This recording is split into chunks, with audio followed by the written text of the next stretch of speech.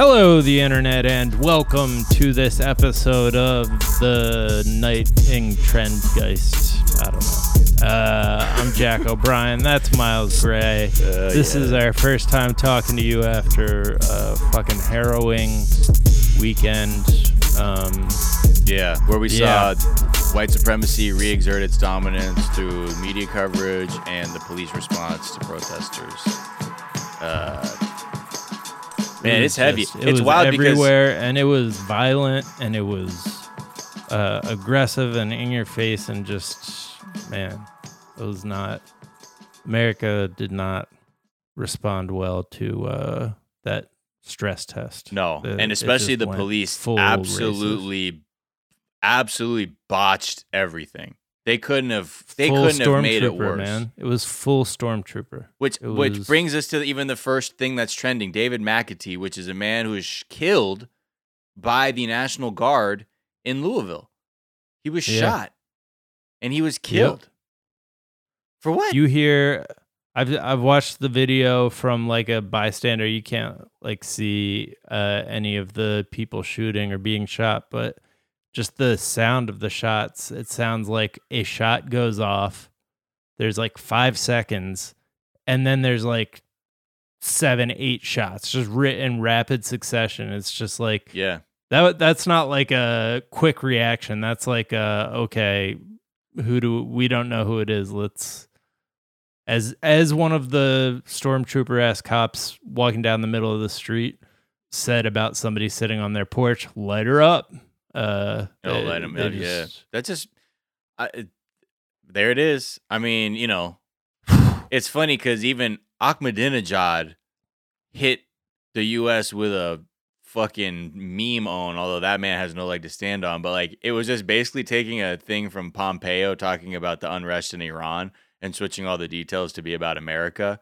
Yeah, and it's like, what is the difference aside from the nouns and adjectives? Because it's the same thing that's happening, like, which is even why that one Jabuki tweet was so funny last week when he was like, okay, so which one of these countries is going to come to the U.S. and establish democracy? Because this is usually what the U.S. does to then be like, yep, I think we can stick our nose in there. I think so, and we'll use the moral high ground that we will not apply to our own country, which is just like a really, really dark irony of all of it too. So I hope there is justice for that man, and yeah, I don't even know what to say. Like, even throughout all that, you still have more black bodies in the street, and that was always going to happen. National Guard, because of the way we were policing our country, the way this president is handling these things. It's unfortunate. We get into detail about a little background on the curfews, on the mentality of police officers on tomorrow's episode, but. Yeah, hopefully I will not accept any version of this that is not, that there's like no evidence, the camera wasn't on, like shit like that. Like that's not when they just shot an innocent man. That's all it is. There's no way to put it. There was a crowd there. He's not armed. He didn't hurt anyone. And Virgil, these tragedies are only just going to keep compounding with this president in there, and the police absolutely unwilling to do anything to begin to actually give people a sense that justice could be had. Yeah. Virgil Abloh is trending. The Off-White designer. Who's he work? He works for like one of the big Louis Vuitton. He's like the head of Louis Vuitton. He's getting in a ton of shit because he has joined the group of celebrities who probably should have just shut the fuck up and not said anything at all. This has happened to a lot of people. Shamik Moore from Into the Spider-Verse went on a misguided rant and turned into an Instagram live that didn't go so well. Virgil, he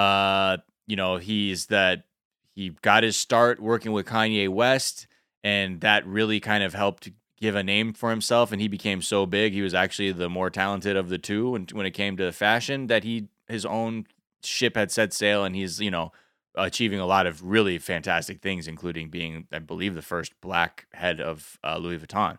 But the things he was saying over the weekend, he came after his take on some of the looting that had been happening, like with some of the streetwear clothes in Los Angeles, was just completely like on some respectability politics / like shame on them. Like, what about the rich people it was just completely took the wrong side on that one. And then like the people were getting really upset that he only donated $50 to a bail fund, and then like was like swinging his receipt in the air, like, look what I did. And people were like, excuse you? Aren't you? I believe you have a little bit more money than that, Mr. Abloh. So, yeah, I think it's more. A lot of people are just noticing now, especially like what celebrities are doing, because people still have these relationships with them and still look to them for cues as to what is good or bad. I think a lot of people are coming to that conclusion on their own, but a lot of people are still like, well, what's this person said? What's that person said? A lot of them have said nothing, and that's really disheartening. They have to burn down every store that has a off-white, shred of clothing in it, or loot it or whatever, just to get attention paid and save somebody's life. Like, how are you? And let's be real, those consignment stores that people were stealing from, Virgil Abloh's clothes are in there. So when he says things like, this is fucked up, you see the passion, blood, sweat, and tears, Sean, he's referring to Sean Witherspoon, who owns this store, Round 2. He says, they put in for our culture. This disgusts me. To the kids that ransacked his store in RSVP downtown LA and all our stores in our scene, just know that product staring at you in your home is tainted and a reminder of a person I hope you aren't. What the fuck is that? Sit the fuck down. White House is trending. There's been some really wild ass protests out in front of the White House. Yeah. Some bonfires, some shit that has definitely gotten the attention of the Secret Service. The president has gone and hidden down in his in a little bunker. Not for that long, White House. Not for that long, though. Just a little bit. Just a little bit. Just working out his Twitter fingers down there. Yeah.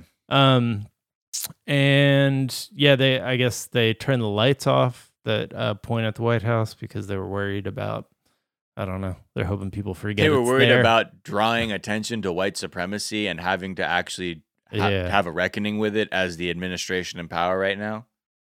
Yeah. Well, we talk about this tomorrow. Seems like that might be it. Every time we're not talking about white supremacy and over policing of our communities, we have missed the point. We have failed to actually discuss what is being expressed right now in this country. So, with all the shit people want to go, whoa, that Panera bread. Oh, they're running out with baguettes. Oh boy, he fell with it. That's not what this is about. And so offering these other things to talk about are merely distractions from the real issues that ended up making our country look the way it did, because we're not addressing the real problem. Yeah. And I mean, the one thing I do think we need to keep an eye on with regards to the White House is Trump using anything in the coming year, but especially this to consolidate power. I'm sure he's going to try and find a way to do that. And like on one hand, I can't think of a way that may have actually got a lot more young people interested in how to change something, because there were a lot of young people out there who knew they didn't like what was going on, but might not have the tools to do it. So on one hand, it may have inspired people to go to the polls. And on the other hand, that means that voter suppression tactics are just going to have to get that much more intense to fight that off. So please be aware of all of this. Yeah, but I think the thing we just need to be aware of is that how Trump uses the news story and how he communicates to his base is going to be. Because you're going to have a lot of Fox News watchers saying that like poor black people and Antifa are like going to burn your neighborhood down. Like, I don't know if you saw what happened in these other cities, but that's coming to your doorstep soon. And so if you don't want that, please sit idly by when we start exercising, untold martial law over people. Because you saw what happened, right? Didn't you see all those pictures of all the fires and stuff? Isn't that scary? Right. Oh my God. Oh my God. Oh my God. You have no rights. okay? And then I'm going to end up having to be out here like Sly Stallone. They're trying to expand their powers in a situation where, like, look at the military vehicles they have, the military hardware they have, the way they use it to bully people, the way they're using these curfews, and then, apparently those don't, as you pointed out, or I think super producer Anna Hosnier was talking about watching the local news last night, and there's a reporter there in Santa Monica after the curfew, and just some random white people walk by, and the reporter just immediately gives them the benefit of the doubt. She's like, well, clearly these people don't know what's going on, and the cops are going to do the same thing. Like, this is just a way for them to... The gentleman walking with her half looked like maybe they knew what was going on. Right. Anyway, back to you, Susan. Man. Yeah, that news coverage is pretty sickening. It takes all the momentum out of all of the people who are actually trying to draw attention to the issue. That's what it's doing. All right, guys, that's what's trending this afternoon. We'll be back tomorrow with a whole new podcast. We'll talk to you then. Be safe. Wash your hands. Talk to you then. Bye.